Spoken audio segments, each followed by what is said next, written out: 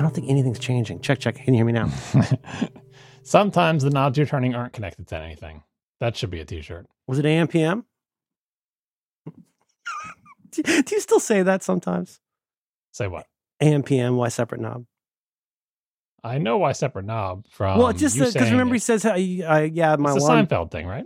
Oh, absolutely. It's when Jean Paul, the New York Marathon guy, is staying with him. He says, no, last time the alarm didn't go off. Mm-hmm. And he goes, He says, what was it? AM, PM, or separate knob? Separate knob. Why separate knob? Why separate knob? Every time I hear, actually, I have a story apropos of my, what do you call my head? The gashapon of my brain, the ping pong. It's a big machine. It's like a clear sphere that has a rotating handle. What's it called, ping pong John? balls in it. I don't know what it's called, but that's what it is. You're saying like when you pick a bingo number, right? The lottery thing, the lottery ball. You press the button, and go thump, and then the lottery one comes out. You know what I mean? That's my favorite Shirley Jackson story. That's Jermaine. Hello, everybody. How you doing, John? I'm doing okay. I'm trying to find a link to the lottery ball machine thing.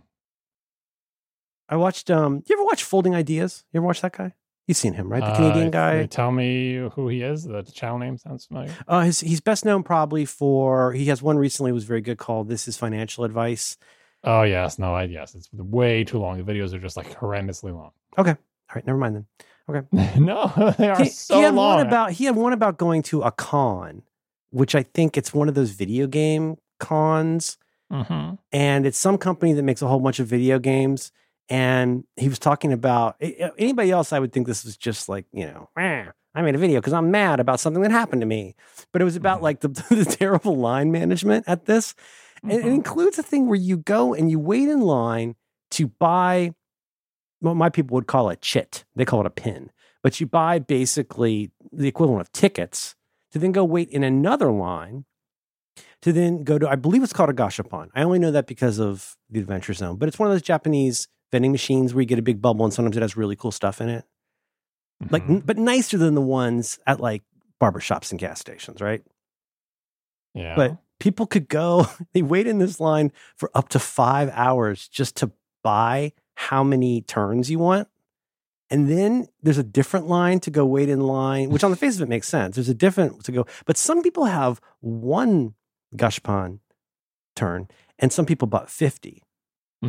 The line is so disproportionate, but it's all this stuff. The reason I like this video is it's so good at doing all this stuff that sounds like it would work, like having separate lines for these things and maybe limiting the number of people that can come in, et cetera. But then they had one, this is so smart. Hey, you shouldn't have to go to another area of the concourse or whatever to go watch this panel where, I don't know, Billy West does funny voices for an hour or whatever. Right. So they have big screens. So you can sit there. It's like being in the airport. You get to like stand there and watch that.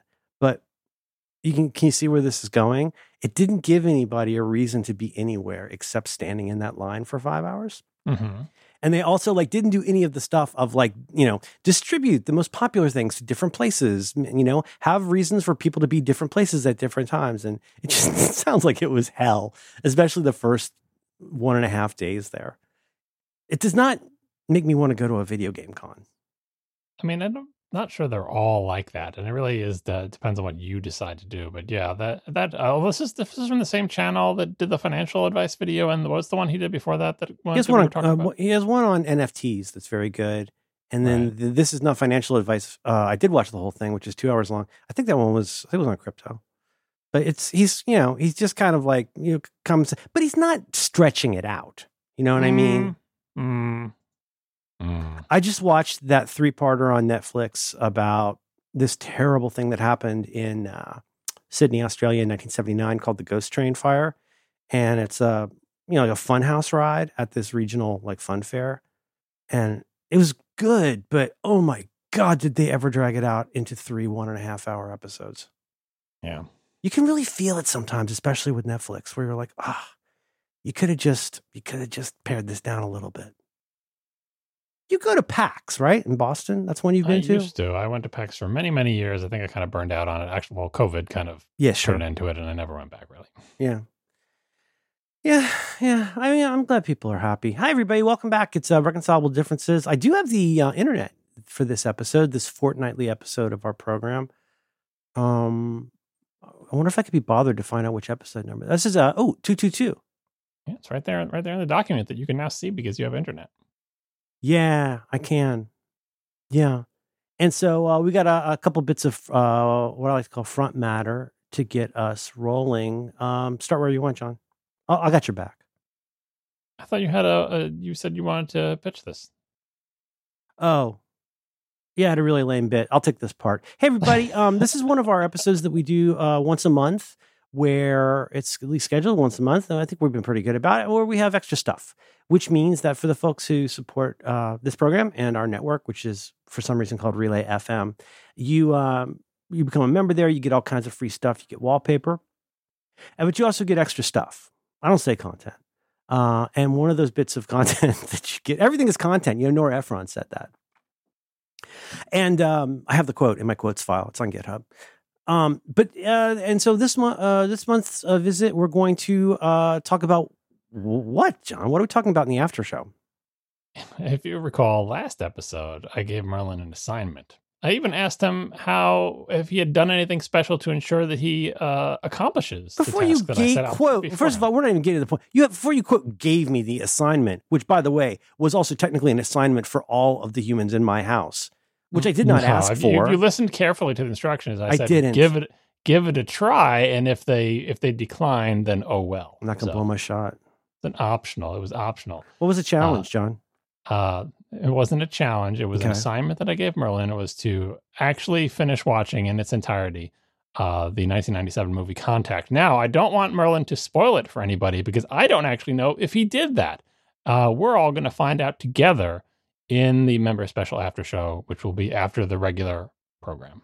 You're such a good dad. You're so mad about non-existent things. You're so mad about stuff that you made up in your head. One of us sounds mad here, and it's not me. Well, that's because you're not on the other end of it, dude. Bring your kids on. I heard that. Bring your kids on this show. Bring your kids. Bring your daughter in particular. I'd like to get some insight from her and Tina. Speaking of kids on shows, I was thinking about that because I was watching a YouTube video where people were taste testing jarred tomato sauce. This is what I do with my life. All right. And there was a kid on the show. It was like a dad, and he had like his 8-year-old kid or something, or maybe 9 or 10. I don't know. But I'm like, I would just never do that. Like, no, how can you today? Maybe that was excusable many years ago before you knew, but like now that you know, like don't put your kid on YouTube when they're that age. Like he's not yet like, just like that's. So was he like? He's like, I'm guessing young elementary school age. Maybe he was like a 6th grader, but it's just this is Lyle, and he's a picky eater. He's not going to want that to exist. No, before I get to that though, I'm just because here's the thing, and I this is a question a friend of the show, Kathy Campbell, asked on a recent visit with me for the Spotlight program. Oh my God, John, you just played right into my hands. Okay, all right. Sorry, I already got us on a tangent. That's what we're here for. Yes. That's what we're here for. You never know when somebody's going to animate this. But talking about like, God, how do you decide what? Not just simply like what do you put on Mastodon, but like what the world you sort of tell the world about your life and your family. I think in general. And I mean, of course, it's just everybody is so different. And I've got some very funny stuff. I'm both glad that I videotaped with my kid, and I think it's funny. I'm glad I put it up. Where I make my kid try and do my pre-verbal child try and do who's on first with me. I thought that was funny. Yeah, like babies and toddlers, I think is okay because most people will be able to disconnect from that. But if anything's happening when you're like a 6th or 7th grader, when you're an 8th or 9th grader and your friends find that, it's bad news. Well, yeah, exactly. Well, here's the distinction, which is going to sound extremely subtle, which is fine. But it's like if that's kind of your grind or your side hustle is like having a channel with stuff, and you like do that a lot, and not just a cameo. I don't know. I mean, you can't make your kids a part of that because it's not voluntary. Like they don't know. They didn't decide they wanted to have a YouTube channel. They just happen to have a parent that has a YouTube channel. Especially if your channel is not about parenting or family, which is a whole other kettle of fish. But this was a channel about like cooking and stuff, and it's like, oh, bring my kid on, and he's going to do the taste test too. No, don't like that feels like not a wise choice for the family or the child. Yeah. I watched another thing on Netflix. I had, I think it was on Saturday or Sunday. I had a whole day of like sad things about children and sad things about people. And it was another one of those, like, is it a cult shows, which is about this very this guy made Keith Raniere look like Charles Manson. And like this guy was bad. He was not interesting. He was not charismatic. And he's this guy. He's got this whole. It's called twin flame. We're supposed to find this person who's your quote twin flame. And you know what? I'm not going to go on about this. People should do what they think is right. But like I think at the point when you get up to the edge, just for me personally, this has served me well in email, text, communications, all kinds of stuff for a long time, which is if I'm right up to the edge of I'm not sure whether I should send this, I don't. Do you have anything like that where you go, like not just about kid stuff, but are there times where you go like, I got a little bit of a squick about this. Something tells me I shouldn't do this or not do this now. You should get that feeling before you post excerpts from my iMessage chats with you. I want you to have that feeling. Every time you take a screenshot of a chat with me and you think about posting it somewhere, get that squick feeling. All right. And don't do it. Well, I thought I'd gotten real good about it, but... No, real good about it would be not doing it. Yeah, but like, what if it's just the things I say? It's never just the things you said. Yeah, you only said one thing. You only said one. Probably. All right, as I sit here right now, that is a good note. I take your note. I will stop doing that at all, unless I've asked you first. You won't. You'll forget about it. But anyway. Why do you say that? We're getting off topic. Why are you so hurtful with me when I'm vulnerable with you? Does it make you feel strong? Is that what it is? Off topic. The topic is actually we're exactly on topic. The entire show, if you go and read the website, my goodness, you're so hurtful sometimes. I can never tell whether you're having a bad day or a very bad day. But I do feel like whatever it is, it definitely gets taken out on me. Dad. Mm-hmm. Thank you, Daddy. And so here's the thing to know is that this is a thing that our network is called Relay FM for some reason.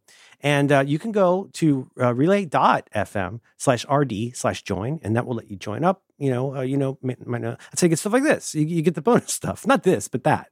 Like the stuff. But John, we wanted to share something with our listeners, which is that they're doing something again this year, which is a kind of novel idea, which is that you can, if you're already a fan, or dare I say a super fan, you could buy a Relay membership for someone as a gift. You can do that, but that's not the headlining feature that we're advertising right now. Oh, yes. Oh, this is a different one. Yes, the headlining feature is this. Relay is having a sale. Do you want to fix that, or should we just go with it? No, we're going because that's true. What you said is true. Yeah, but just because it's true doesn't mean it's appropriate. There's more. It makes sense. It's the holiday season. It's approaching the holiday season. People want to give you gifts. If you have a nerdy person in your life who isn't currently a Relay member and they like nerdy podcasts, especially this one, yes, you can buy them a gift membership. We will put a link in the show notes for you to do that. But also from November 20th to December 15th of this year, which is a very specific amount of time. Yeah, there is a 20% off sale on annual membership. If you want to buy an annual Relay FM membership between November 20th and December 15th, and they're not that costly to begin with, John. It's not. Yes, and 20% is a lot off. That's a lot of percent.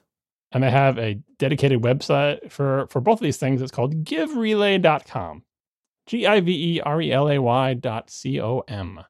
giverelay.com. You'll find all the stuff there. By the time you're listening to this, if you listen to it when it's released, the sale should be on. Mm-hmm. And by the way, you said about our member specials, we do it every other episode, also known as every alternate episode. And you say we try to be pretty good about it. I'm pretty sure we've never missed a member special. We do member content every other episode, like clockwork. We have never missed one since we started doing them. Okay. One unusual kind of side effect of your literally being John Siracusa is you've never had to do a show with John Siracusa. And when you do a show with John Siracusa... All of my shows are with John Siracusa. Think about that. That's a really good point. That's what I say to people sometimes. I'll say something like, you think you're sick of hearing me? Imagine how I feel. You're not... I'm not stuck in here with you. You're stuck in here with me. I must investigate further. I try not to say, I'm trying to, in general, it's an omnibus project, is to not say things that are either too hyperbolic or too hyperbolic, or are things that I couldn't actually prove. I'm stating it as a fact. And so there's that thing where it's like, we got to get the episode out because today's the last day of the month, that kind of thing. Like maybe there was once a February where it just happened to be off a little bit. I know we still get 4 Thursdays or whatever. Uh-huh. That's what does that sound like? What is that title? 4 Thursdays? Is that a Bacon Race? Sounds like a Bacon Race song. I was thinking more of like a. Oh wait, those, is it Tuesdays with Maury? Touchy-feely self-help books? Tuesdays with Maury. Mm-hmm. Or like the people you meet in heaven. Do you remember that? Yeah. Remember those books? The section 7 Habits of Highly Effective People You Meet in Heaven. Yeah, I know about it. Okay. Or, Chicken Soup for the Soul. They got a lot of money. Everything I need to know I learned guys. from the 7 habits of super effective people. I don't know. I can't. You're actually doing pretty well. Let me see if I can't find out. I got a pretty good 5s. That's one of these. Oh no, is my site not up? I wonder. Oh, huh. Let's do a random one here. Things I'd enjoy. Oh, here we go. 5 terrible fake Mitch Albom books. That's the guy's name. Remember Mitch Albom, ALBOM? I do not. But what is one of his books? Did he do everything? He didn't do one. He did 5. He called it. So this is the guy who wrote My Tuesdays with Maury. I believe it's called. You got Mondays with Whiskey. The 5 people you meet in line at Arby's. Saturday with Maury's roommate. It's like like Sal or Sid or something kind of Jewy. Wednesdays when that one nurse with the rack washes Maury real slow like. Something inspirational person, just call it whatever, but just definitely change. Oh yeah. Anyway. Yeah. Mitch Albom. Mitch Albom was the guy. And he had an elderly friend that he would visit once a week. And he wrote a book about that. There you go. Everything I learned about Maury was in kindergarten. Did we cover all that? Yep. Do you want to take a look in your messages at this image I just dug up for you? Absolutely. I just want to say while we're here, I just want to repeat that I'm very grateful to the folks who are already members of ours. It's easy for us on this particular side of the mic to speaker relationship to keep going, we're trying to address all the people who haven't given us money yet, which is a sensible way to do your ad spend, as John says. It's a big ask. But I just want to say there's a lot of you out there who are just quietly, nicely, kindly, supportively supporting the show with your money. And I just want to say I appreciate that. That's all. You've sent me an image. Shall I double click it? Is that you're using that in the business lingo? Yeah, should we double click into this? Do you want to drill down into it? Or are you just telling me you can't see the image until you click on it twice with your pointing device? Well, it's on a Mac, Draft lottery. Okay. Oh, I see.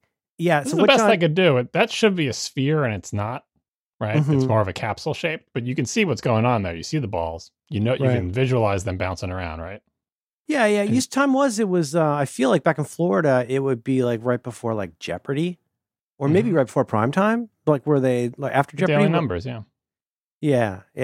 And the gashapon would spit out some pong balls. Yeah, and so you can recognize that there's some kind of air thing going on in there, and the balls are bouncing around like crazy. And then you can also see a zoomed in thing where they're showing the top of the device where the grabber is. Yeah, right. Because what you're going to see there is the balls are going to go thump. One of those balls, you don't know which one, but one of those balls is going to thump, and it's going to appear right in the top, and that's why it's zoomed in there. And this is just to verify, to confirm. We would say that for our purposes here, this is different than a bingo cage or even a full on Better Call Saul. Yes. Yeah. This is a scientific. You get a lot of those in the same Google results, but I was specifically looking for this device. Yeah. Scientific, state sponsored. This all needs to be right. I mean, for God's sakes, John, it's about the sports draft. Yeah, the NBA draft. You should watch watch the video. You can see how serious they are because of the people standing there with their hands folded and everything, right? But if you actually watch the video, when the person in the middle loads the device, he takes each one of those balls and he holds it up to the camera before inserting it into the insertion tube on the right, just to make sure everything's on the up and up. Here's the ball and putting it in the sleeve. It's like a Penn and Teller, everything is clear in this apparatus. There's no way we could be tricking you because this is very serious. It is the NBA draft. It is. It's a huge deal. I mean, really, it's about State Farm. Thank you, State Farm. All the great shows. Yeah, they're protecting our freedom. So let's see. Was there another part to that? So you can do that. You can get them for somebody. You'll figure it out. Just go to that website if you're interested. 20% off. Yeah. Go to 40percentoff.com. No, you don't want to do that. That's got to be a porn site. GiveRelay.com between November 20th and December 15th. Or anytime if you just want to pay full price. You love that. That's one of your favorites, isn't it? Yeah. Well, paying full price is not one of my favorites. No, but causing your fans to. But you like to warn people, fair play, as they say. Just so we're doing this thing where you could save money, but it's even better if you want to spend more money. I've done that. Saying sometimes people miss the dates, You should have told me you were selling a t-shirt is what they say. That's right. That's what they do. That reminds me, we have to talk about our t-shirt idea. Hey, if y'all have any ideas for a t-shirt you'd like to see, email John. I think that was it for that. We covered the draft, Better Call Saul. That's a great scene. You watch Better Call Saul, right? Mm-hmm. Do you remember that episode? It's the one where he's calling bingo numbers, and then he goes in to this. We kept hearing about the Chicago sunroof, and then he goes into the story while he's calling the numbers. Remember, he goes into the story of the Chicago sunroof? Vaguely. I remember him up there calling the numbers. Yeah. What a great show.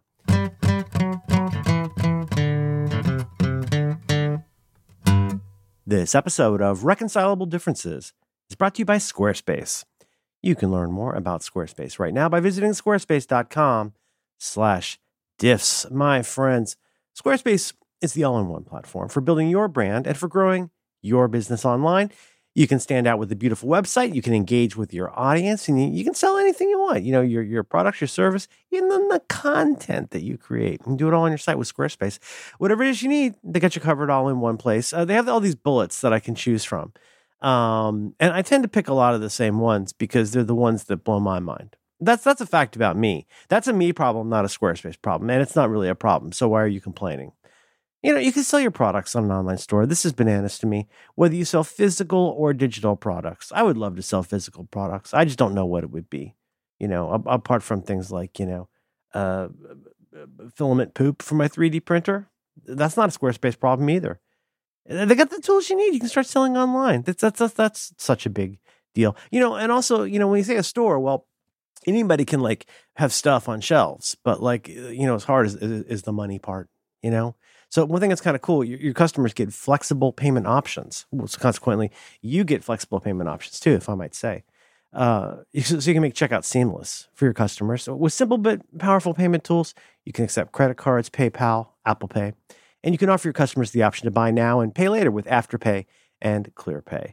And, you know, here's a dinger for you. You take advantage of their professionally designed website templates, right? They get designs for every category and use case. You can customize your look, update your stuff. You can add features to fit your needs.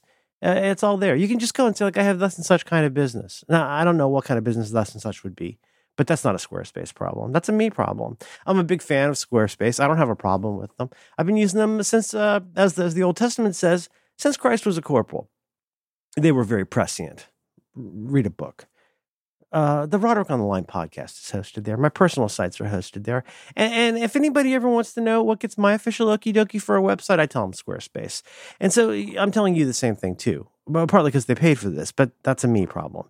You go to squarespace.com/diffs. That's DIFFS. You get a free trial. Okay. When you're ready to launch, squarespace.com/diffs. You use that offer code diffs, DIFFS.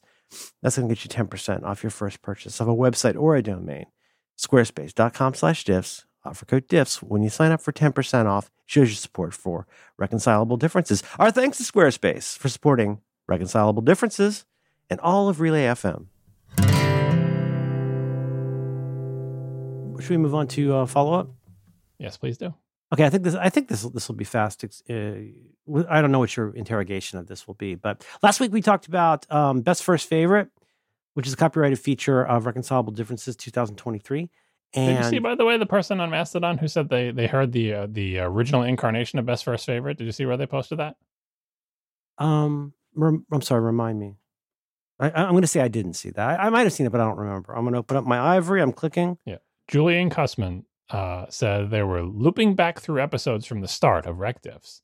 And he says, I just hit episode blank where BFF originated. Guess what blank is? We are on episode 222 right now. Guess which episode number BFF originated on RecDiffs? As something I said about suggesting TV shows? Yeah, some like the concept. I'm assuming you came up with it. See, I don't have any. The numbers are not meaningful to me, so I'll say probably 2 years ago, which would be whatever that is. You got to come up with the number. It's 25 episodes a year, let's say. Okay. 132. 19. Episode 19. That's before Zorro Drugs. BFF. I have not confirmed this. I will check it for next week. Well, maybe, I'm more than happy. Again, this is another, just if y'all are keeping track, this is another one of those instances of the disparity in John and my relationship is I'm more than happy to let John glom onto this thing that I've been doing for 5 years. It's totally fine. How am I glomming onto it? Can I tell you a story? We'll see. You ever heard this anecdote's going to get me in so much trouble, but whatever. Are you familiar with a song called "Because the Night"? I am familiar. Take me now, baby. Was it, did Springsteen write it? But then, what do you call it? 10,000 Maniacs recorded the really good version of it. Okay. Here's the thing. This is my understanding of this. You know what? I'm not going to say it. Yes, I am. Bruce Springsteen wrote that song and was, I think, going to like give it to Patti Smith to record or whatever. Patti Smith changed one line in that song and she gets a co-writing credit. Which line did she change? Let's see. So, if you listen to like Springsteen, like the Passaic Show in like '78, I think he sings his original like version of it, which is like, because the night belongs to lovers, because the night belongs to us, something like that. She changed like us and love, like because the night belongs to love or because the night belongs to us. She changed one line in the song. And I'm saying that's your role on BFF, which I'm I didn't more change than anything happy about it. I'm preserving it in its original form. Mm-hmm. Copyright Merlin Mann 2023, but not 2023. More like Copyright Merlin Mann 2016. Also, I don't believe in copyright. I don't believe in copyright. You know, Old Town Road would not exist if Trent Reznor had not put out an album under Creative Commons. Episode 19, Four Toes. Episode 9. Title. Do you remember what that's a reference to? Lost? That's right. Okay. Well, read me the description, please. Make it sexy. Slow. This week, John and Merlin talk about the value of exposing yourself to new or uncomfortable ideas before moving on to their main topic, how and when to recommend things to other people. Oh, John, you know what? You son of a bitch. God damn it. Jim, I'm going to curse. You, John. You win this one so goddamn hard. You win. No, but like I did the thing so bad, John. I mean, I knew in the back of my whatever passes for a mind at this point. It's the ping pong ball thing. Yeah, we know. The gush pun. I knew this somewhere in the back of that. Yeah, I know I've been talking about this and actually been like calling it a name. I don't care, but like just trying the main distinction I wanted to make in what led up to the episode last week is the thing for years is I think in order to be a good friend and share the cognitive load, and guys, please share the cognitive load for your friends, help people out. When you do that, it's so much better to say, this is a good first episode of this TV show, rather than just dunning somebody about, here's the best episode of this show. Because I think, if anything, during last week, I think we both may agree, it's rarely the best episode that should be the first episode. It happens, but, you know? I mean, even something as like seemingly uncontroversial at one time as the best episode of New Who is Blink. Showrunner Russell T Davies, writer Stephen Moffat. That was the first thing Stephen Moffat ever had written and had made into an episode was Blink. But there's and a lot of people say that's the best episode of New Who, which is fine. It's that it's okay. But like, there's so many reasons. Really, even if I love that episode. It's got Sally Sparrow, for God's sake. It's such a good episode.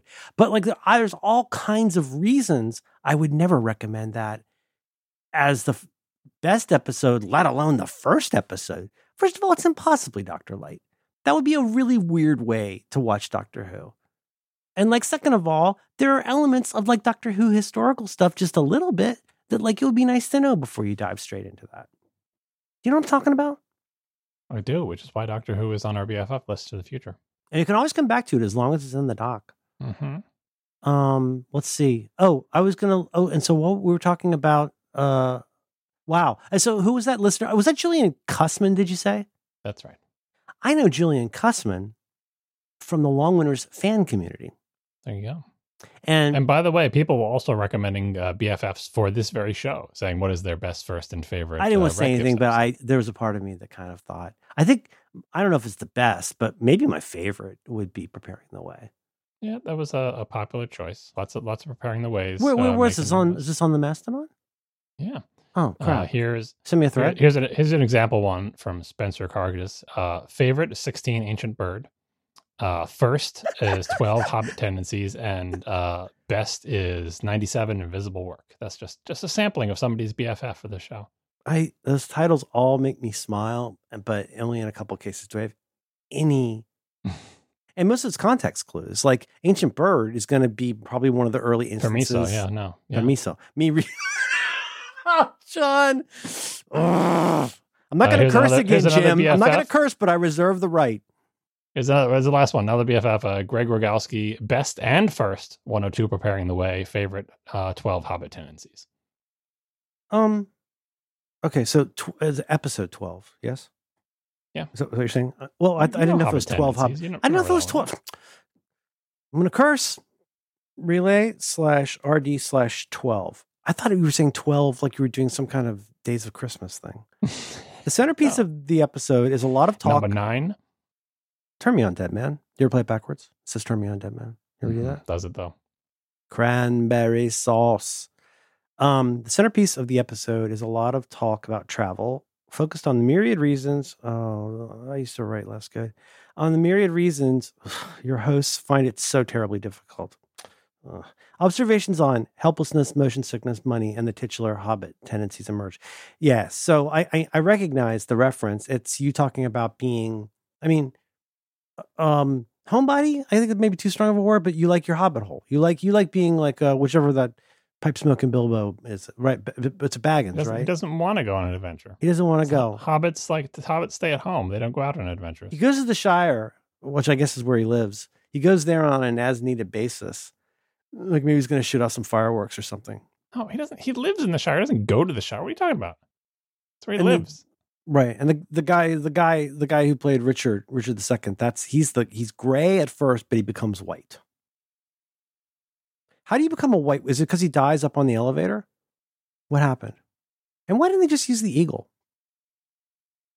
I was going to say these are all good questions, but they're not really. These are all questions. Baby Thorn is dying. Baby Thorn is dying. Yeah. You have a Merlin Dean man in follow-up that you still haven't gotten to. Yeah. So last week we talked about BFF and I think we apparently I'm not allowed to talk about texts, but for reasons I can't identify, somebody we know might have heard that episode. I'm sure you were contacted too. You can talk about texts, but don't send verbatim Where texts. did these rules come from? It's like your pronunciation. How many times have I told you that my personal rule is you don't take one-to-one personal conversations and send them out to the world without prior You said to me very specifically, I don't know if you had an adjective, but just you were like, don't take screenshots of messages and post it. It's not the screenshotting; it's the problem. It's the fact that I think this is a good blanket policy. It's a safe space. It's a safe. No, you're right. I'm not disagreeing at all. I thought it was okay because it was just one line. I've taken that to heart with you in particular. But yeah, well, I'm sorry I betrayed a confidence because I think you're right, and not for everybody, for you. I think you're right, and I betrayed a confidence. Everybody, it's a good default, though. I know you think that. You think so many things, but there's got to be some scope, John. There's got to be scope. Like, imagine I've got calipers I'm making with my fingers here. And like, you have so many opinions about so many things. Are you crushing my head? I'm crushing your head. Well, you're making calipers with your finger. I know what's going on. You're in a mood tonight. Huh. Do I sound weird tonight? I think my setup's screwed up. You sound, you're a little low volume, but other than that, it's fine. Okay. What were we talking about? Hobbits? You still haven't gotten to your follow-up item that you added moments before the show started. So my follow-up item was we focused last week in talking about best, first, and favorite, which I hope is the right order for your thing you invented. We talked about the Flophouse, and I think it was a very apt, very good example. I had been thinking this after we recorded because do you remember I sent you? I hope it's okay. I sent you screen grabs of my computer. I think you saw probably on Mastodon or somewhere that I had a fun night. Whenever that was last week, prepping show notes, where I was like, okay, I'm going to go in here. And of course, you've done a great job already. But then I wanted to make sure that almost everything we mentioned from the Flophouse was in there. You know what I mean? In the show notes. And yeah, don't worry. I fixed all those link titles. And so I don't get paid any extra for that, you know? But then on the other hand, you don't get paid extra to do unnecessary things that keep your demon dogs at bay. Mm-hmm. You got a gotcha punch. Nobody can see it. It's muted. It's got the. So anyway, we went through, and did we agree kind of last week that I think at least it could be argued or argued that bullet to the head is at least for me, for you, like it's up there. It could be almost any of them, but it could be a good first episode. It's a really good one, and it's a one that we both remember because, and it's a good, but also a pretty good first episode by my threading the needle. According to you, I picked Bratz as my first. Yeah, right. Which works for two other reasons. Like it's old. It's the oldest good episode and lays the groundwork. It's not the oldest good episode. There are older good episodes, but it is a very good old episode. Oh, my God. Okay. I mean, I really care about which words people choose. Just FYI. You? I'm pretending to be you. I know. I am really the way you think you are. No, you're costly. That. You're costly the way you think you are. Okay. And it was whilst I was putting those together and running through, and oh my God, John, you're so right. Chopin Goatables. And that guy, I forget his name, but that guy is so funny. The guy who's not Dan or Elliot in that episode. Didn't you find him hilarious? Stuart? No. Chopin Goatables is with a guest. Yeah. And he's really funny. He's the one who says, I think you've had enough Chopin Goatables. I think he's the one who says that. Mm-hmm. Let's see. I don't remember who that is. Let me see. I forgot to. I off my head, I was thinking it was Al Madrigal. Anyway, we did that. Okay, so anyway, moving on. So I found myself, oh boy, it's for my work. I've got to do it. I found myself listening to a bunch of Flophouse in full and in part, like trying to find timestamps where relevant and make sure I got the quote right and stuff like that. And I found myself, whatever that night, end of the night, that night, I did listen to Stolen for what must be the, honestly, no exaggeration, at least the fourth time. I listened to the episode called Stolen all the way through. I'll look up the info on that in a second. Will Hines, by the way, is the Chopin Goatables guest. Do we know him from anything? I don't know. I'll look it up. Continue with your story. I think you've had enough Chopin Goatables. And I you know, there's this thing I like to say sometimes. My all-time favorite new song of the day is this, or my all-time favorite new article of the week. Like, I feel so very strongly about this. I won't feel that way forever, but for this week, this is the greatest thing I've seen. As of this week, and probably last week, I think the best episode, for now, kind of, provisionally, I think the best episode of the Flophouse might be Stolen. Mm-hmm. And so, like, how well do you remember Stolen? You remember it some, right? I remember the trailer voice that they made fun of with the catch and Stolen. Stolen. I'll give you a couple. Let me see if I can find here. I wrote these down, a couple. So Stolen. This is Nicolas Cage is a bank robber. Danny Houston. Oh wait, no, it's not Catch and Stolen. It's Nicolas Cage. It's the Catch and Cage, not the Catch and Stolen. You're doing it with me with your ping pong ball brain. No, they do it for lots of things, and it becomes your. I'm saying like in the trailer voice. Oscar Wilde says that a cynic is a person who knows the price of everything and the value of nothing. Mm-hmm. He's dead now. So think Mark. about that. No, I think you mean Winston Churchill. And you know what? See, now you've made it not fun. Now you've made it a different thing. You broke our little world. No, keep going. Nicolas Cage is he gonna rob the diamond place? No, he's actually gonna rob a bank. He and this guy and this Malin Ackerman and what's his name? Oh shoot, what's the TV show? Not Hard Target. TV's, what do they keep calling the guy from the TV show? And it's okay, here's what it's got. Okay, you got Danny Houston with the hats. Remember? Danny Houston. I never saw the movie, so I don't know. No. But he keeps bringing it up, and then at one point, Dan goes, Danny Houston is hatless. Repeat, hatless. Mm-hmm. Do you remember MC Gainey? I don't think so. Okay, well, I'm going to close on MC Gainey. But like, Elliot does this hilarious, outrageous Nicolas Cage voice, whereas his Sly Stallone is like so deeply over the top. It's hilarious because it's so ridiculous. This actually does kind of disarmingly sound a little like Nicolas Cage, a little bit. And here's what made me decide to mention it to you tonight, is that this morning, my family's getting ready to head out. Mom's going to drop Billy off at school and put stuff together. And Madeline like heated some food to take to work. And I'm like, ugh. What is that? And she goes, it's chili. You're not going to remember this. But then I said, you got to imagine this in the Dan McCoy voice. Oh, that was full of chili. Do you remember MC Gainey's bag of coleslaw and MC Gainey's bag of chili? That sounds vaguely familiar, although maybe just because you were... Oh, that was full of chili. It sounds like a Simpsons line. It could be. Dan is the Talking Heads and Simpsons are two things that Dan is very, very deeply entrenched in. Mm-hmm. But I stand by anyway. So Stolen's really good, but also it's got all kinds of good banging bits in it.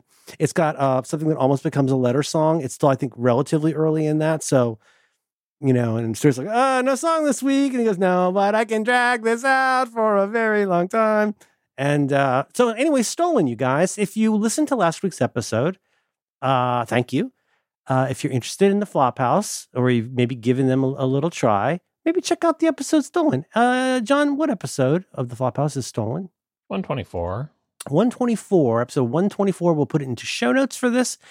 And whether or not if you're old to the Flophouse, I can pretty much guarantee you a good time with your pals if you go and listen to Stolen. Are you okay? Is there noise or something? You're very quiet tonight. I mean, you're muting a lot tonight. There's no noise. This is a side effect of using Zoom. Actually, I'm kind of surprised I heard you do the bell. Because it's got some like a crazy compression thing.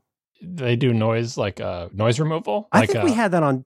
Well, someone would do by Friday. You talk about it with Alex on. You can't hear the harmonica, or you can't hear the bell. On ATP, Marco has an actual bell and an actual vibra slap, and I can't hear either one of them at all when he uses them anymore because of the noise. Sometimes it's compression, but sometimes I think it's filtering, like noise gate. Yeah, not noise gate, but like high or low pass filters. I think they're actually like specifically trying to hit some certain range that, in my case, like a bell. Happens. But I did hear your bell. You hit the bell earlier and I heard it. Okay, let's hear it loud and clear. Ready? Yep, I heard it. Or you think you heard it. Yeah. Hey, everybody. This is Reconcilable Differences, and I like stuff. But now we're moving on. Wait, what's next on our list? We have something to talk about now. This is ostensibly the main topic for the regular part of the show now. Yeah. It sounds like Marilyn is not very enthusiastic about, but it is wide-ranging. My first question to you is... John... I do know. No, I think you don't. You're like a man in a cape. You just walk around. You're so confident. A man in a cape? You're like Frank Costanza's lawyer, Like a Superman cape or like a John Roderick like you make cape? me laugh. Like a Jack the Ripper cape, yeah. A Dracula cape, John Roderick cape, Superman cape. Used to be. I could name every kind of cape. My mom would say, John Syracuse, stop naming those capes. I had a red Superman cape. So here's something I had in my childhood. We had a laundry hamper that looked like it had to have been my grandmother's laundry hamper because it was one of those ones that shaped like an extruded semicircle and it's like as tall as a little boy. Right? Yeah. Oh my God, that's so cool. And is wrapped in vinyl, or like diamond padded vinyl. Anyway. I can already imagine it. We had one of those that, it sounds different. We had the tufted look was considered very classy. Yes. For like middle class people.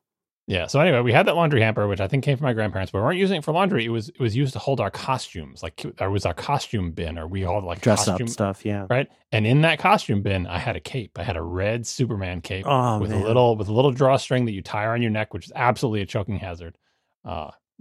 I remember that from, and there was also, if there was a football helmet in there, like a kid-sized football helmet. You could do a lot with that stuff. Something. That's a lot of fun. Yeah.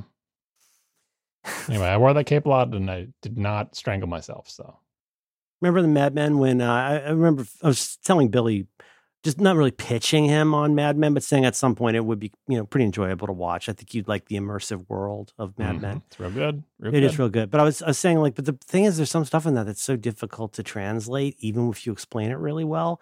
And the scene when Sally and the brother come in with the dry cleaning bags on their heads, I remember I was dying. I thought that was like one of the funniest things I've ever seen. And if a kid or like a young person today saw that, you go, what? Like that's okay. They don't know what dry cleaning bags are, first of all. Well, what they don't know is that for the first at least 10 years of my life, I mean, that was a bête noire of every parent. It was one of those things that wait, you line your crib with that? Like before I was even born, they were like, kids suffocate on this. But it was one of those things and again, a joke from Stolen, don't get caught in a discarded refrigerator thing. Mm-hmm. You know what I mean? Do you remember, it seemed like the scourge of children was going to be refrigerators you can get stuck in? Yep. This was before SIDS, right? Before SIDS came and washed away everything. We had laundry bags. We had refrigerators, which would be at the curb. That's why you got to take the doors off the fridge. Otherwise, kids will go right in there and suffocate. because the fridges had locks on them. Yeah, I mean, not everybody's going to have Scott Glenn there to get you out of the Not fridge. locks, but latches that you could Locks and latches. Yeah. Mm-hmm. That's a terrific album by The Faces. You missed my very good reference to the leftovers. Remember that when he gets her out of the refrigerator? Remember that? Mm-hmm. Margaret Qualley's her name. Quality, I call her. Hey, we're going to talk about, how would you frame this? The recent kind of renewed, seeming like, I don't know if you call it interest, because it's mostly just product announcements. It's interesting to people who sell things, but this idea of like, especially there's the AI angle over here that I think is sometimes called AI when what you really mean is generative AI, right? Or GPT. Oh, yeah. They What? really sucked in with that one. What did I get wrong about that? I mean, like, I don't like calling it AI. And you're like, well, you wouldn't call it AI. I would call it generative. And you're like, oh, no, I have to say AI now. And so you did. Call it generative AI. Well, no. And then why do you say PIN number? Because otherwise that's what people expect to hear, even though. Yeah. And so anyway, never mind. All I'm trying to say is that like nobody has any idea what's going on with AI. They're all idiots. People are ignorant. It's really stupid. But like they call it AI. So yeah, blah, blah, over here, everything needs some AI spray on it. We've seen that at the Google thing. Apple's now, they're going to finally get into AI and whatever. But then there's also this angle of it seems like the angle of the wearable, right? So there's the AI stuff, there's the wearable stuff, and then there's that thing we kind of started poking with a stick a year ago, which are things like that, like live streams, essentially, right? And live streams are something you've been interested in years of, a thought technology that never really happened. And this seems to be, how do you look at what this topic is writ large?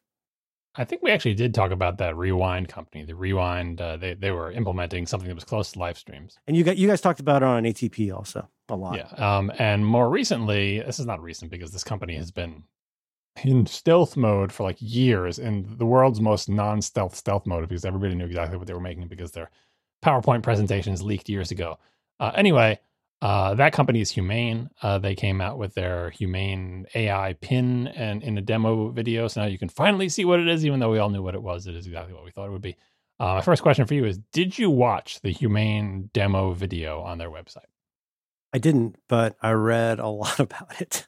I really highly recommend you watch the video. Yeah, no, I got to tell you, I mean, contra what all my friends say, I'm really enjoying that TV show with Nathan Fielder and Emma Stone, but I understand why people think it's terrible and say it's the most that's the curse? Yeah.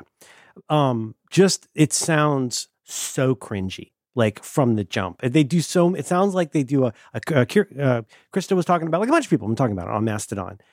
And I think Marco, everybody, and it just sounds like even at the most generous, people are saying, I forget, maybe Snell said this, but somebody was saying that Marco talked about the show? Marco Arment? That cannot be possible. I thought he was talking about this announcement and how it undersold. Oh, I thought you meant he was talking about the Cursed TV show. I'm like, what? He doesn't know the Cursed TV show. No, I'm sorry. I just meant that to pivot to the whole, yes. like I'm not always in the mood for something cringy, and watching the way this was described to me sounded it sounded like worse than a first draft. It is a lot like watching a Nathan Fielder thing, speaking of being cringy. I believe it. But like, the stuff of like, apparently they sort of sell themselves a little bit short at first, and they say some things. They do the now classic of wrong information that they leave in. Yeah, no, that's the least of it. You'll see the stories about that, but just the whole vibe of the presentation is so weird. Well, you know how I am, and I love avoiding things. So no, but what it does intrigues me. I mean, theoretically, all these things are. I haven't exactly prepared for this episode, but I didn't realize how much I'd been thinking about this constellation of things, and I actually do have a couple of thoughts. So I'll jump in. That's appropriate. Yeah, just to summarize the Humane AI. Yeah. Talk about the big launch video. Well, so the Rewind thing is a little cylinder that you hang around your neck on a string, and it listens to you. And Rewind is the one where you can. I bought a subscription to try it. Right, Rewind is the one where, like, you guys talked about this over several episodes of ATP. It's a thing that you install. It gives you flip on accessibility for everything, right? And the idea is that it is basically capturing everything on your screen privately, supposedly, all the time, and then as available, I guess, doing things like all kinds of character recognition and stuff, right? So that you have this way to get toward what John has referred to as live streams. Like you can go find where something was on a web page without opening a browser. And it's like basically becomes an index for everything you've ever seen on your computer. Yep, that's the idea. It's like, if you think of it as like a turbo-powered screen recorder that also translates speech into text and pulls text out of images and saves images. And so it's supposedly that you could go back in time and see, what did I see today on my computer? So that's Rewind's actual product. The Rewind AI pendant is a thing that's not a product yet, but it's from the same company that says, put this little cylinder around your neck. It's got a microphone in it. It will be connected up to some smarts, and it will record everything that you say and translate it into text and index it so that even when you're not in front of your computer, because obviously the Rewind product only works when you're on your computer, right? When you're not in front of your computer and just walking around, you'll have this little pendant around your neck that will record stuff so that you can say, what did, Jim say to me in the lunch meeting today? And so the demo of that is going to be you're at a meeting. Like, let's forget, it's mostly going to be like overheard conversations on the subway and ordering a coffee. The idea is that there are interactions that you have meeting people. Maybe a classic demo would be you don't have to remember a phone number or email address. Is that the pitch? Yeah, or like, again, an in-person, you have a coffee with somebody and you talk about work stuff and no one took notes, but you've got your little pendant on. And it works. In that case, it operates like the very popular service Otter. Right. And then the humane thing is this stealth startup with a bunch of ex-Apple people who have, again, they've been having the secret product for years that everyone knew what it was. What it is a little thing. It's like a little thing the size of like half an iPhone that you clip to your clothing around chest height, and it's got a microphone on it, kind of like the AI pendant thing does. It's got a camera that faces out. It's got a light projector thing that sprays light onto your hand as a sort of a replacement for a screen. You put your hand in front of your chest and it sprays a monochrome image onto your hand to see stuff. And basically, this is more like, imagine if you had one of those Home Assistant cylinders, but shrunk down and stuck on your chest. So now you can talk to it. And when you talk to it... am I wrong, or does it basically just look like the thing Picard touches so he can talk to Data? It's bigger than that, but it really is like having an That's Amazon where they always Echo. put it, though. I mean, or a it Google could be Home. mistaken for like a Star Trek brooch. Yeah, and it has a cell plan. So wherever you are, when you say something, it sends it out to the cloud, and some AI thing on the cloud tries to figure out what you said and do something intelligent, and it responds back to you, either out loud or in an earpiece or whatever. It doesn't have a screen, but anyway, you can see how these things are similar. Like with technology, with some battery-powered thing with a microphone and some other sensors that does something vaguely AI related. I think the Rewind one is standalone. If I may, I think one way to really like boil it down is it's a ubiquitous capture device. Sometimes that includes cameras. Sometimes that includes audio. But like, it's not, I mean, you can hold up your hand and shoot a slideshow at it, I guess, but it's not intended to be, I mean, I guess they do kind of want to replace things like phones, is the basic pitch of Humane, at least. But is it not fair to say that that's not something you're going to be heavily interacting with as a source of previous data? Well, like you said, the Humane thing, part of the whole Humane pitch, which is so weird, is like, don't we all hate our phones? It's like, I agree. That's the dumbest. I think whoever said that recently on a podcast, it is like the dumbest thing. Like, have you talked to, and this really gets at everything I have to say about this, which it seems as simple as who asked for this, although I think there's a deeper silliness about a lot of this stuff beyond. It's like, who could ever find a use for this? I mean, I can think of uses for it if it worked well, but like part of the Humane it's good pitch if you're is, a congressman, and you meet people all day long. But the security, you guys have talked about this again. Well, that's the Rewind thing that's recording everybody. Humane can't record everything all the time because the battery life is too bad and it's too complicated. So the Humane thing is to the point where the thing? Okay, so if you were with good faith going to assume this is 80+%, the best version of what they've talked about, what's the thing you find yourself doing with this the most during a given day? Yeah, part of the pitch seems to be, hey, think of something that you would normally use your phone for. Well, our product lets you do it without using your phone, with the implication being that, kind of like television when we were kids, because phones are ubiquitous, they're bad. And so to the degree that we can reduce your phone usage... They're so distracting, John. Yeah. To the degree we can reduce your phone usage by having you use our thing instead, that is a win, right? Mm-hmm. And so it's like, okay, but rather than using your phone to do this, how about you just tap your fingers to your little communicator on your chest and say out loud, what time is the train going to get here? Or tell my wife I'm running a little bit late. And kind of like a version of Siri that works a little bit better, our AI thing will understand what you said and do what you asked. And it will do it out loud or in an earpiece. And guess what? You didn't have to take out your phone and you didn't have to look at the screen. And both of those things are bad. Yeah. Like, it's good that we stopped you from doing them. If everything's configured correctly on your iOS device, you should be able to say something like, tell my husband I'll be home in 20 minutes. Yeah, but you can't ask something like, how many grams of protein are in this handful of nuts? To your Humane device. You can do it to Humane. It's in part of the demo. God. Right? And say what happened. That sounds... There was the thing of like where the best place is. It was like see a volcano or an earthquake. Okay, but then the other one, talk about the walnut one, because this sounds like a really unfortunate mistake. So unlike the Rewind thing is more of just a recorder, the Humane thing is hooked up to one of those large language models. So you can ask it any question you could type into ChatGPT, but with your voice. And it will answer you, right? And also, by the way, because it has a camera on it, you can do things like show the camera something in the real world, and then presumably takes a picture of it, so throws that picture up to the large language model, image search, blah, blah, blah, looks at the image and tries to answer your question. So their example was, let's say you're tracking what you eat, and you've got a handful of nuts. Hold the handful of nuts up to your chest camera, which then presumably takes a picture of your handful of nuts, and say to your little Humane pin, how many grams of protein are in this? And it understands because of the picture it just got and the large language model. What is this? What are they talking about? The human hand contains 18 grams of protein. And so some large language model figures out that it's a picture of nuts and counts up how many nuts are in it and tells you that handful of nuts has 15 grams of protein. And it gives you an answer. There's no question. It gives you an answer.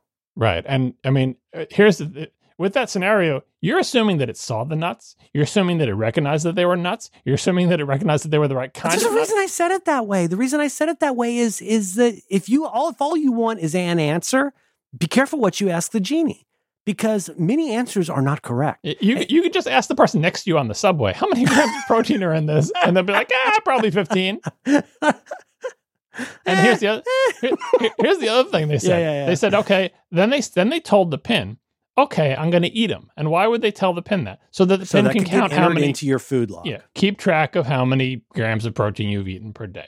So that is the promise of the thing. Here, I can touch my chest, but you have to touch it, by the way, because it's not always listening, because the battery life would be bad or it would be a privacy concern. But anyway. That's a lot like my genitals. Right. And you ask it questions out loud, which people love to do in the privacy of their own home, let alone on the subway. They especially love if it didn't hear it. They love repeating it, I find. Because it's connected to some kind of large language model through a T-Mobile network that's not going to work when you're on the train anyway, so don't worry about it. Anyway. People are having a lot of fun at it because it was wrong about the number of grams of protein. It was wrong about the eclipse question. And this is a pre-recorded demo, not live, by the way. Well, so just to underscore that, I mean, they didn't change it or they didn't fix it or whatever, or they didn't just reshoot it. They didn't bother to check it because it's the thing where people just assume that it's right. The part that kills people, I think that's not obvious. I don't think people realize the part that's so hilarious and galling is that both of those answers were incorrect, but they were answers. And this gets to your point, I think, about AI, which is always be very, credulous about making sure you want, don't ask it something you can't check. That's a good way to put it. Yeah. Or as I say, I said it again, God, for the second week in a row, I was just screaming today. I'm back to work. Don't ask a Coke machine for relationship advice. You might get what you think is an answer, but it's probably not going to be a good answer. Why don't you just get a Coke? That's what the machine is for. That to me is such a summation of so much of this stuff. From my POV, it's the whole let's deliberately try to make something stupid happen here, which, boy, that's pretty tough, on the internet to find something that's incorrect. But I don't know. It's the part that I'm trying to get at, though, is that for them to go hey, isn't that great? Here's where to see the eclipse. Oh my God, it's captured my almonds title. And in both cases, they were wrong and they didn't notice and they were excited anyway. And then they left it in. And the thing is, you got to think the reason they left it in is because they're so used to the idea that their product is useful. It responded. If you're an engineer, you're just happy it responded. Right. And why would you check that? Because you have faith that it's right. This is the beauty and the curse of these AI connected, network connected bundles of sensors that are kind of partially part of the functionality of a phone, but not a phone, like the Rewind pendant and the Humane AI thing.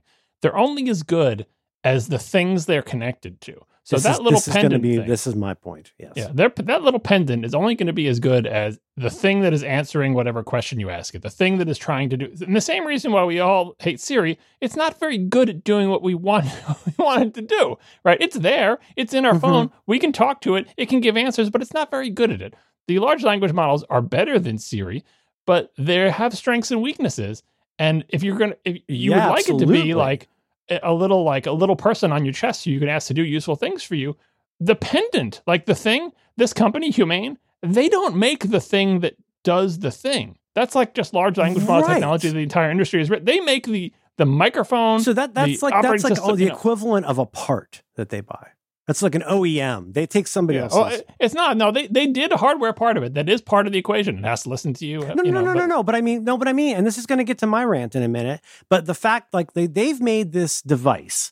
There's some kind of, I don't know, the equivalent. There's development. There's different layers in the stack. There's probably some kind of an API, I'm guessing, that's been developed for this. But the point is they make the hardware and the software that runs the device, which seems like the thing that does the thing.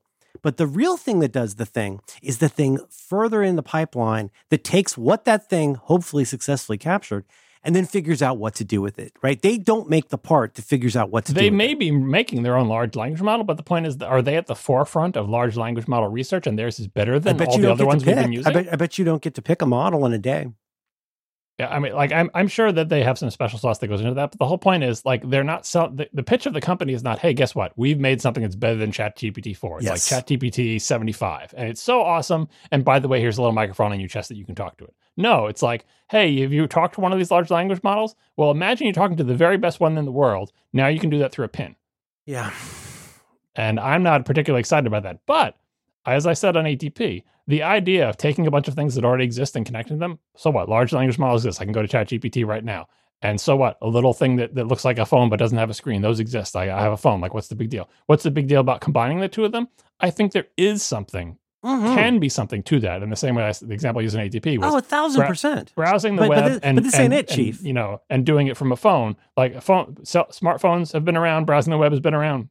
When you combine them, though, it becomes more than just the sum of its parts. And says, hey, browsing the web while I'm waiting in line at the supermarket is actually transformative in an interesting way. Or running apps on my phone while, again, in the line at the supermarket. I've run apps before. I've been in the supermarket before. I've had a smartphone before. All those things already exist. Combining them is not going to do anything. Actually, combining them does a ton. So I'm not dismissing the idea. And like but the thing is, like, opening Flighty, gratefully, I very rarely fly, but I had Flighty and the subscription for the last time I flew somewhere. And it was, you talk about disruptive. What did you call it? Like GPT 500 or whatever? Like there's like orders of magnitude difference. Flighty, and I'm not just saying this because I like Apple stuff or I like Flighty, but like what Flighty is able to pull off is transformative. The way that, first of all, the design for it is absolutely incredible. It's the first app in a million years that understands there's some things where I want you to bug me about every single thing. And there's other kinds of things where you ought never bug me hardly at all. Right. And then on top of it all, I don't know how they pull this off, but if you're on a plane that has like free messaging, you're able to use Flighty while you're on your flight without having to buy internet. So like, to me, that is a good example of the thing I want to talk about, which is like, it's not really that there's a paucity of data out there. It's that we need to find better ways. Do we need better ways to capture data? I don't know. If that comes along, that's great. But really, ultimately, I need better ways to find stuff. I need better ways to, I don't want to say organize, but to relate or cross-reference stuff. Right? You know what I'm saying? Like, but you know what I'm saying? That this seems to imply these devices and these services, at least as they've been pitched so far, seems to be, well, I mean, the obvious one is, well, you can already do all of those things with your iPhone. There's nothing about this that you can't do with your iPhone. And they're like, yeah, but we're trying to get rid of the iPhone.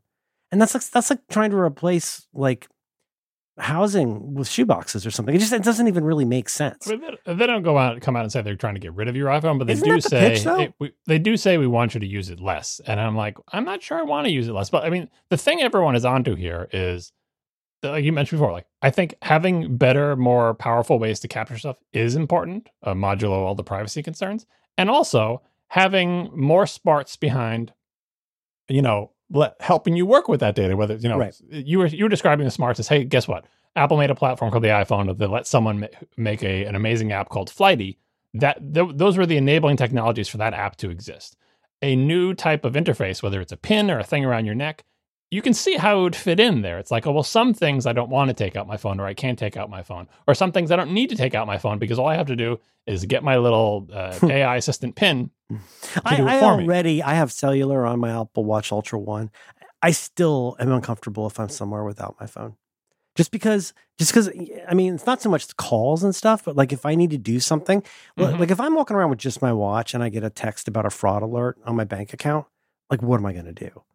Well, I guess you call them on your watch. It's like, no, like I thought this was just going to be a nice walk, but now it's turned into a thing. You know what I'm saying? And yeah, like, because you don't have enough bandwidth with just like, I mean, I don't mean bandwidth as in network bandwidth, but as in it's like it's very informational bandwidth. Low density. Yeah. Yeah. Like functional bandwidth. I mean, and that's kind of like all of these companies, all these tech companies are doing this. And this, Humane and Rewind are at a disadvantage because they don't really have platforms. But even the companies that do, like if you squint and you look at Vision Pro from Apple, yeah, or you can like, that's a similar type of thing. It's like, okay, well, more different, better input-output devices that are part of the same ecosystem. The Apple Watch, the phone, the Vision Pro, your Mac, the Apple TV, everything in your home. You can see how they're slowly lurching towards a solution that we hope will work together to make your life better in a way that is more powerful than each one. What has actually happened, to your point about your phone, is one of those devices is kicking butt, which is the phone. It does so much stuff.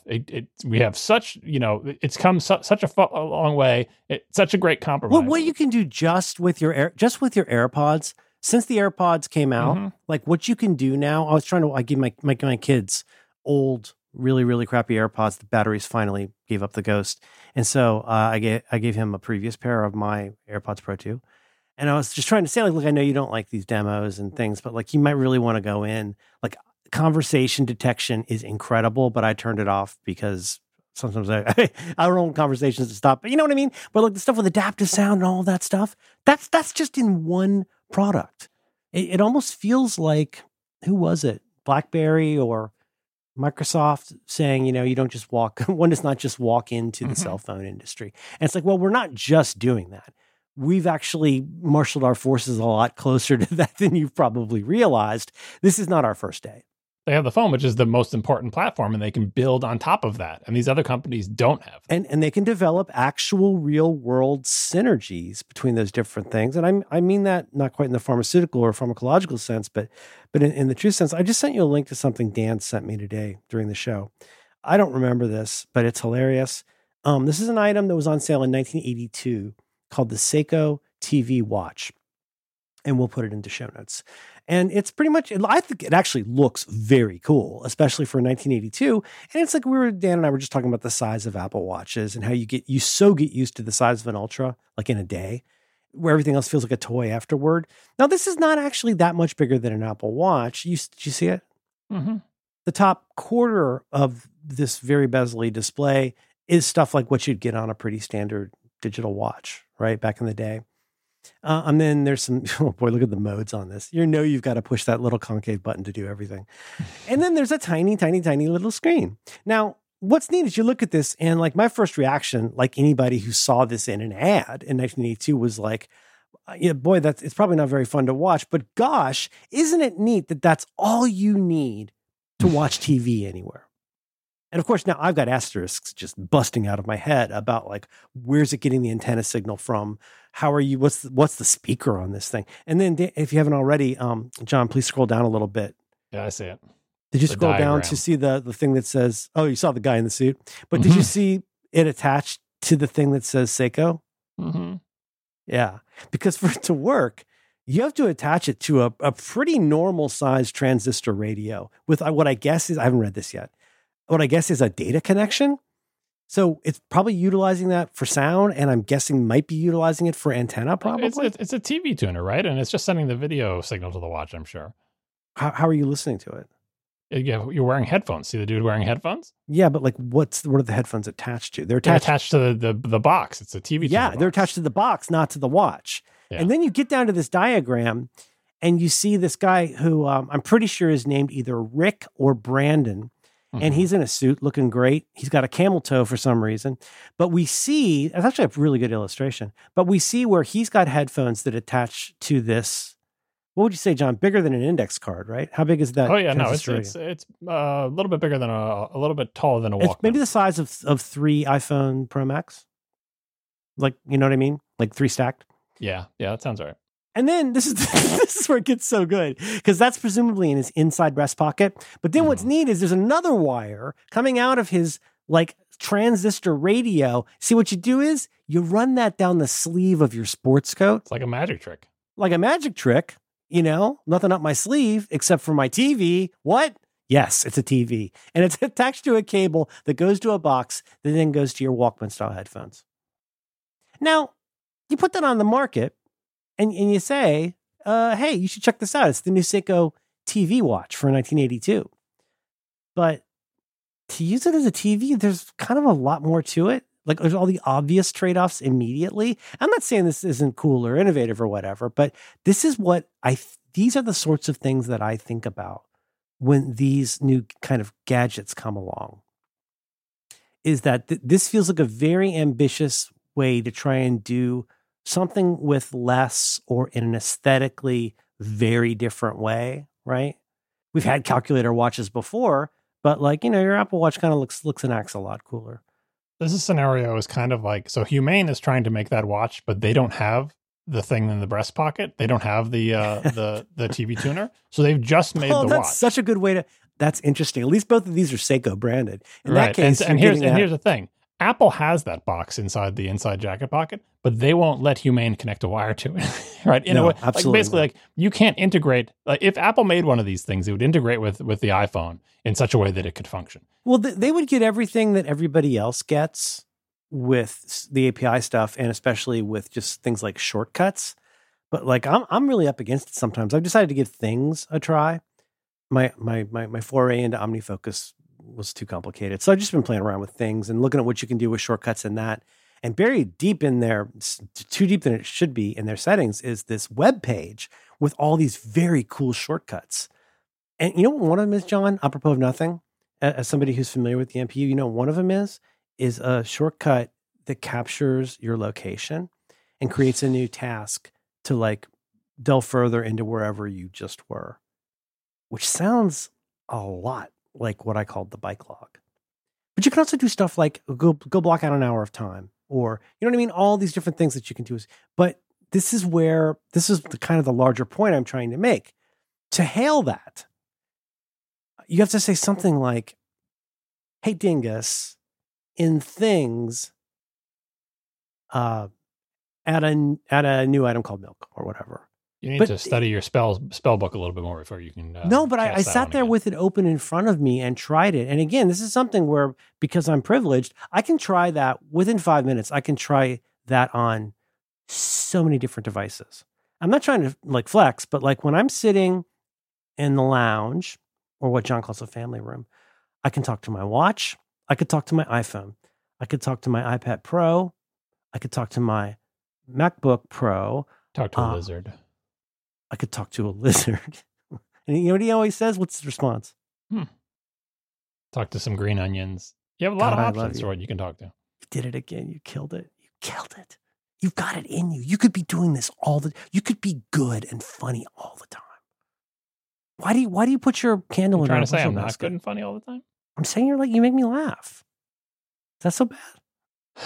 What do you mean? Like a clown? What was I saying?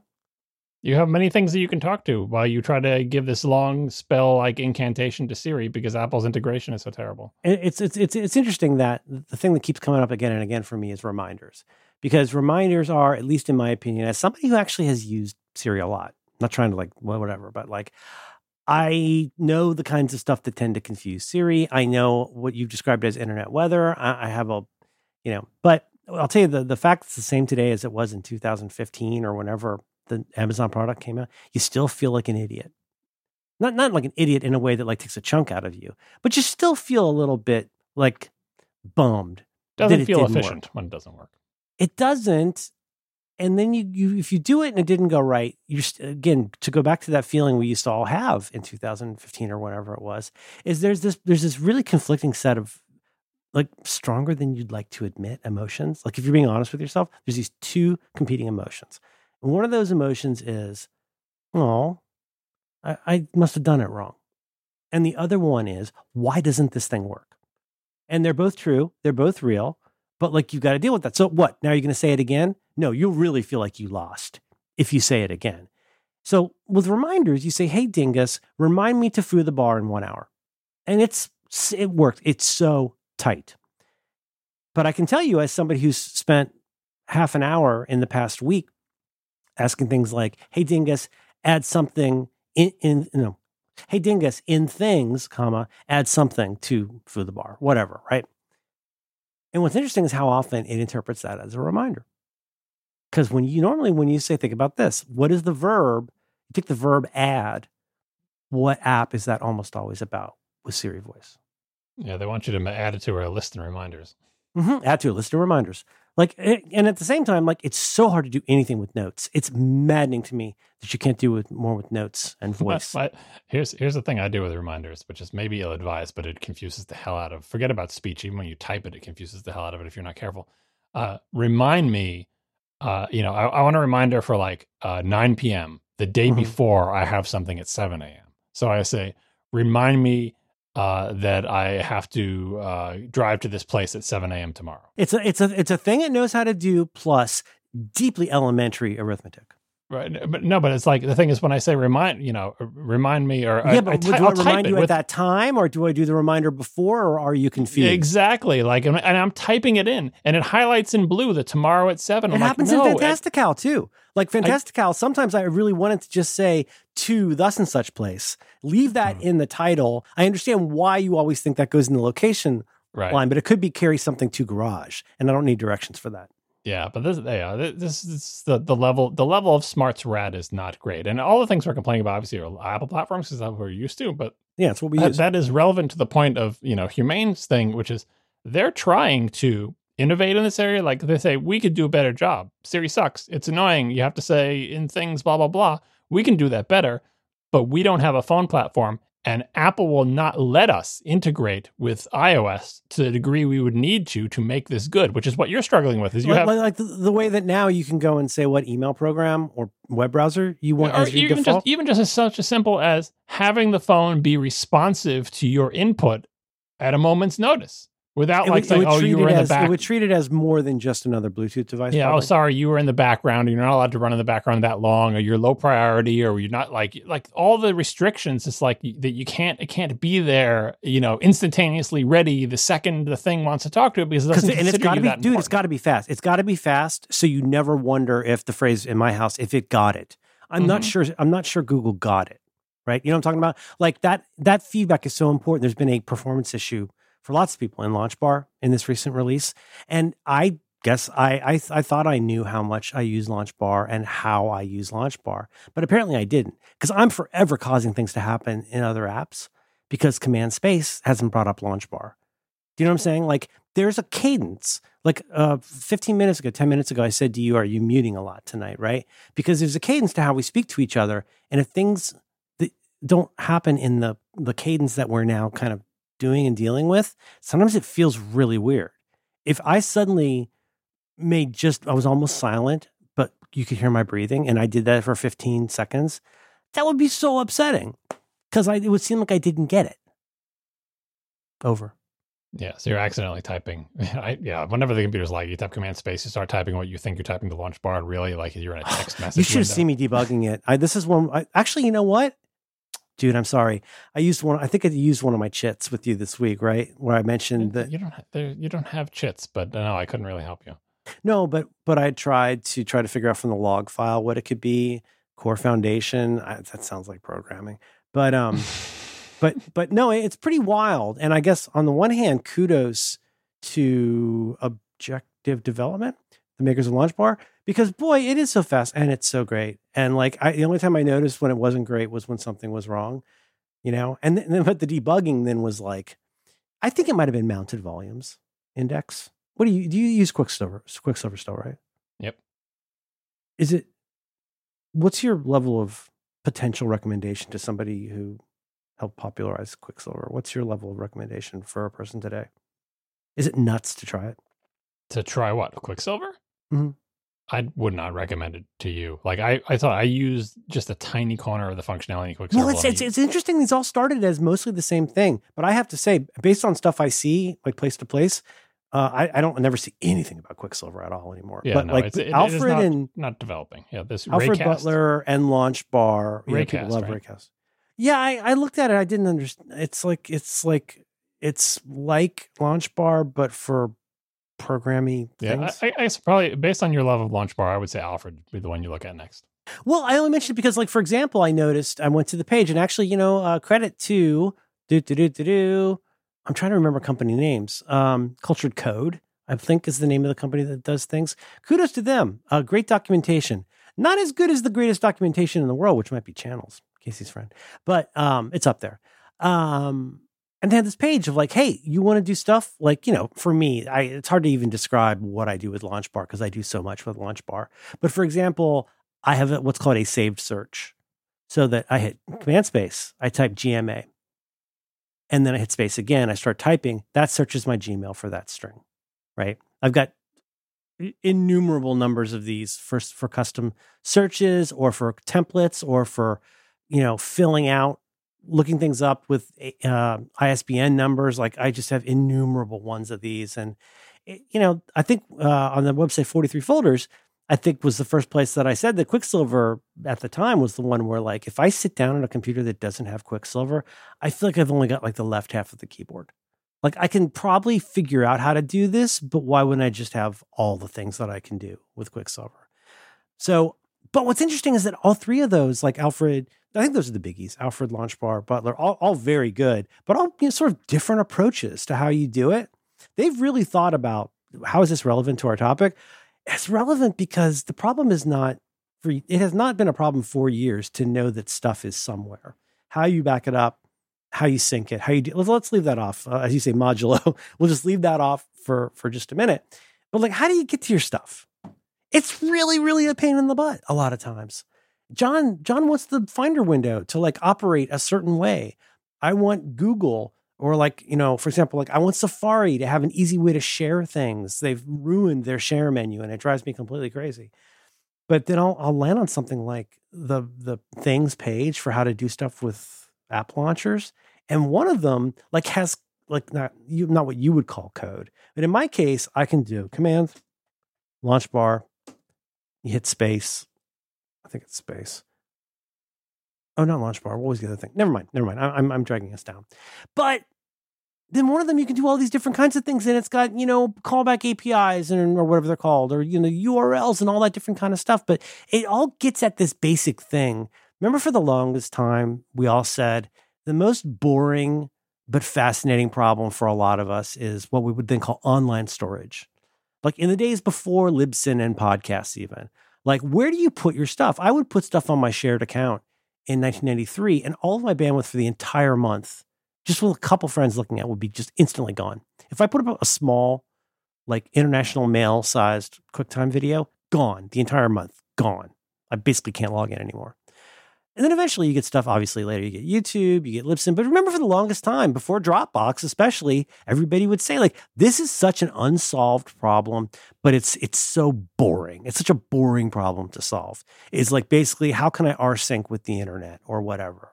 Like, you remember that feeling there, that sort of zeitgeist, right? Of like, this is a huge problem that's boring for a lot, or unprofitable for people to solve. Remember that? I do. And all I want to say is, there's another boring problem that's very hard to solve. And it has something to do with user interface, user experience, certainly things like engineering. But I think I've got a lot of information on here. It's not information that's very well assimilated. Something I said to Dan today. I think I told you this morning, I don't know if you saw this, but this morning I started making us a GPT. So there's a thing where you can go to ChatGPT and create your personalized GPT. So I put in stuff like, I made it learn looked at all of our show notes. I made it look at an export of the Google Doc. All these different things. Transcribing was not going well, so I just hand uploaded some transcriptions and created a GPT. So now I've made a chatbot where I can go and talk to that thing. And, it's a little bit of a wacky thing, but my biggest hang up or interest there is to think about, try to have empathy for the machine as I would define it, and try to figure out the right way to feed this, what I think would be useful, but then learn what it thinks would be useful in order to make the ultimate very cool way for me to say things like, what's our third longest episode? Or what's the drug John experimented with, right? But that's not a solved problem. Like getting to the stuff. I wouldn't call that a boring problem. That's a very exciting problem. Unsolved, yes. Yeah, but the fact that so much of it comes down to UX, not simply UI and engineering. The UX part of it, like we wandered into talking about Launch Bar, Quicksilver, and everything, and I think that's actually super relevant to this because all the things that we've been describing in this little area are examples of how there was a popular dominant computing platform, in this case the personal computer, that people with interesting ideas could build on top of to extend the functionality of those things to do things that hadn't been thought of by their creators. And just like you said, like using a Mac without one of those launchers after they had been invented felt lesser, right? And that was an innovation they brought. And that was made possible because the personal computer platform, even Apple's, was open enough for people with ideas like that to be able to integrate deeply into the system. You could go in, you could put stuff in extensions, and we're not talking about like, that ape, program where you do the Mac OS 10 era even, right? But just it was more restricted, but you could still control panels. Extensions and control panels could add so much functionality. And even I think about something like Adobe Type Manager or Conflict Catcher, which were instrumental to my job. I mean, and so on some days, Conflict Catcher, and I had competitors later, but that was such a big part of what I did. And that changed like everything the user saw from the time the computer boots up. It changes that experience. Even after the classic Mac OS days, when the computer was more locked down, still the personal computer platform, which was still dominant at the time Mac OS 10 was introduced, had the ability for third parties to extend it in a way that felt like it was not only part of the system, but became an essential part of the system. And the iPhone and the other dominant like phone platforms have that to a much lesser extent. They've got apps, which are great, and within the realm that apps can innovate, things like Flighty can be transformative. But once you try to push it farther and say, but I have an idea for a thing that, is more of a system integration that's going to change the way I leverage the power of my phone in the same way that Quicksilver did on my Mac. And that could be a little pin that you talk to that connects to the phone that has it run AI models on the phone's processor or talks over the phone cellular. But you can't do that kind of integration because the phone platforms, even Android, are so much more locked down than personal computers were. And the platform owners essentially won't allow that innovation unless they're the ones doing it. So Apple can make the Apple Watch that integrates well with the iPhone, but third parties can't make a watch that integrates like that. So it sounds like you're saying it's not a question of like there's no interest or invention or ingenuity. I don't know what to call it. It's that the most ingenious thing you can come up with is going to run straight up against a wall at a certain point in the stack. Yeah, you're seeing it with trying to use things. Once even an app gets a little bit too big for its britches and wants to be as good as like the integration that Siri has. Siri is not the best thing that you can talk to that can answer your questions, but it's the one that's built into the phone, and so we're stuck with it. And nothing else can have that kind of integration, and it's so frustrating. There's others that have tried to build a stack on top of that, and it kind of works, but it is. It's an overused phrase, but it is like a very specific kind of Rube Goldberg device, where over here is this Rube Goldberg device that's very mature and does a million things and is very reliable, kind of in its way. That part of it's reliable. And over here's a Rube Goldberg device, which is basically like a Drinky Bird. And when you hit the button, the Drinky Bird clicks the big machine. That's not really an integration in any way. Yeah. And it introduces a lot of potential problems to how that stuff can go. So I don't know if I made the pitch on this, but I'm not uninterested in all of this stuff. But if I do pull back my focal length just a little bit, if I go a little more fisheye on this, I have clearer questions in my head about like the kinds of thing your uncle and your aunt would ask, which is like, who like needs this? Not as in like who needs this, but as in like, whose life would be greatly improved by this? And like you said, John, I could think of like a half a dozen cliches of people where this would theoretically be an amazing solution to something in their life. But that if you pursue just a little bit deeper to almost every single usage scenario, for me, this was Rewind in spades. you say, like, who needs this? And like I said, examples could be people like, I guess, probably lawyers and Congress people and like business salespeople and all that stuff. And it is, you look at that and you go, yeah, that would be kind of cool. But you don't have to go. I mean, I want to know what you think of this, John, honestly. I feel like you don't have to go very far at all to immediately hear a big buzzer about almost every use of this. There's one, you got to, I mean, we're not going to get into it here because we're not lawyers or whatever, but like, what are the implications of you recording everything? Like, I have to imagine that that's going to see its day in court in any variety of ways. I mean, certainly, the one that people are going to jump to in the Daily Beast is like people in locker rooms are using humane pendants to see butts or whatever. But there's so much more than that. Just the basic implications of like, think about the way, how about this? I'm just randomly. Do you have any idea how many cops are pulling footage off of people's Ring doorbells? Yeah, we talked this when we talked about the rewind thing on the ATP. This came up as well, and really not just as a thing. Well, I got to close the case, boys, but as like we're just going to pull just as a routine matter. Of course, we now have access to all your. It's like watching a movie in London with CCTV, where you're like, give me the footage from like every single thing in this area. But like, there's those kinds of implications. But the one for me is like, I go right out, I can see myself. I charge it up, I put it on. It's a beautiful experience. I start talking to it. Let's even assume out of 100% good faith that this thing is good at hearing and roughly interpreting me and roughly getting it right. I could say things like, what would you do? What is your hello world? I would say, what's my name? Or what is the address of where I am right now? What time does the closest library close? Those are things a la SIRI that I can think of. But all the other stuff that makes this actually valuable, that's all stuff I can do right now with two different devices that are literally on my body right now.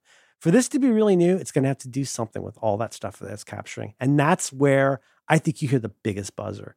Like, what are you going to do? Okay, you captured your day. Tell me, John, you had a big day today. You met a lot of people. What are you going to do tonight? Do you like open it up and scroll through it? Like, what do you do? Where does that data go? And what can you do with it? All the other stuff aside, let's assume you've got a ton of data. Let's think about you go to a conference. You met a ton of people. It's been really loud. Maybe you went out and had some drinks and maybe you met a person you're attracted to. You get back to your room. What do you do? What happens with that data at 10 p.m.?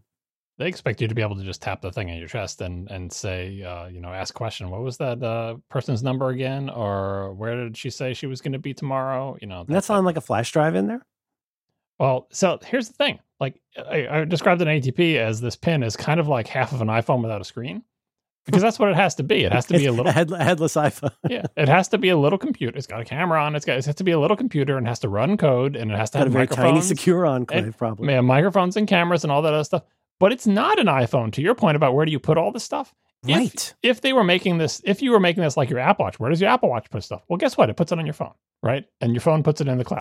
But even if you said it, there's like, okay, so there's something now in files/local or whatever. There's a bunch of stuff. What is that? Is it a big log file? Is it stuff you view through an app? Like, how is all of that information? I understand also, I'm not even getting to, let's say how about this? The simplest use for me. Let's say I could give a fig about transcriptions of what people said or whatever. You know what I want? $800 plus. I'm going to get this Picard communicator that will do one thing for me. And that will track where I've been and what I was doing roughly. And I can talk to it and make notes about where I am. Okay? 10 p.m., you're back to your hotel room. What do you open? Is it a map? Yeah, the Humane's answer is they have a website. Because again, they don't have a platform. How is it organized? Like, how would all that be organized? And how would I utilize any of that? In a bunch of rounded rectangles. That's how it's organized. But is there a plan for there to be this insanely great API for it? No, they just said there's a website. I mean, the reason they use the website is because this is crazy. This is like, it's because they don't have a platform, and the web is a platform that nobody owns. So they can have a website, but what they can't have is a phone, because Apple has a phone and Google has a phone, and a user experience. And like, the thing is, even if you get a TV watch and you get the transistor radio that lets it be an antenna and headphones, it doesn't come with TV shows on it. Well, that's the thing. They don't have the transistor radio. They just have the watch. They have nothing to connect it to except for, I guess, their website. Which maybe they should buy Seiko, and maybe that could be the screen for the Picard communicator. Yeah, it does make me wonder if, I do actually kind of take them at their word. Their sort of disdain for the phone and the thought that people should be looking at their screens yet. But it is actually a convenient philosophy for a company that knows that they can't integrate with a phone. It's very convenient. It's like all these companies that are so green and they get all these different, sort of benefits from it. Do you remember Buck Rogers in the 25th century? You remember Tweaky and Dr. Theophilus? Twiggy, wasn't Twiggy? Or was that the model? That was the model from the 70s? Twiggy was the model from the 60s. Yeah, but no, Twiggy, with the voice of the great Mel Blanc, would carry around the face on a necklace he would wear, and he looked like a penis. It looked a lot like a penis. I think he might have been played by the great Billy Barty. And he was basically just the machine that carries around Dr. Theophilus, which is a face on a necklace. Yep. That's kind of the prototype in a lot of ways. TWIKI. Sorry, yes, that's Tweaky. Beady, beady, beady. Yep. I tried to make the beady noise before. Erin Gray. You ever notice her? Silver spoons, yeah. Silver spoons. I hope she'll be the big spoon.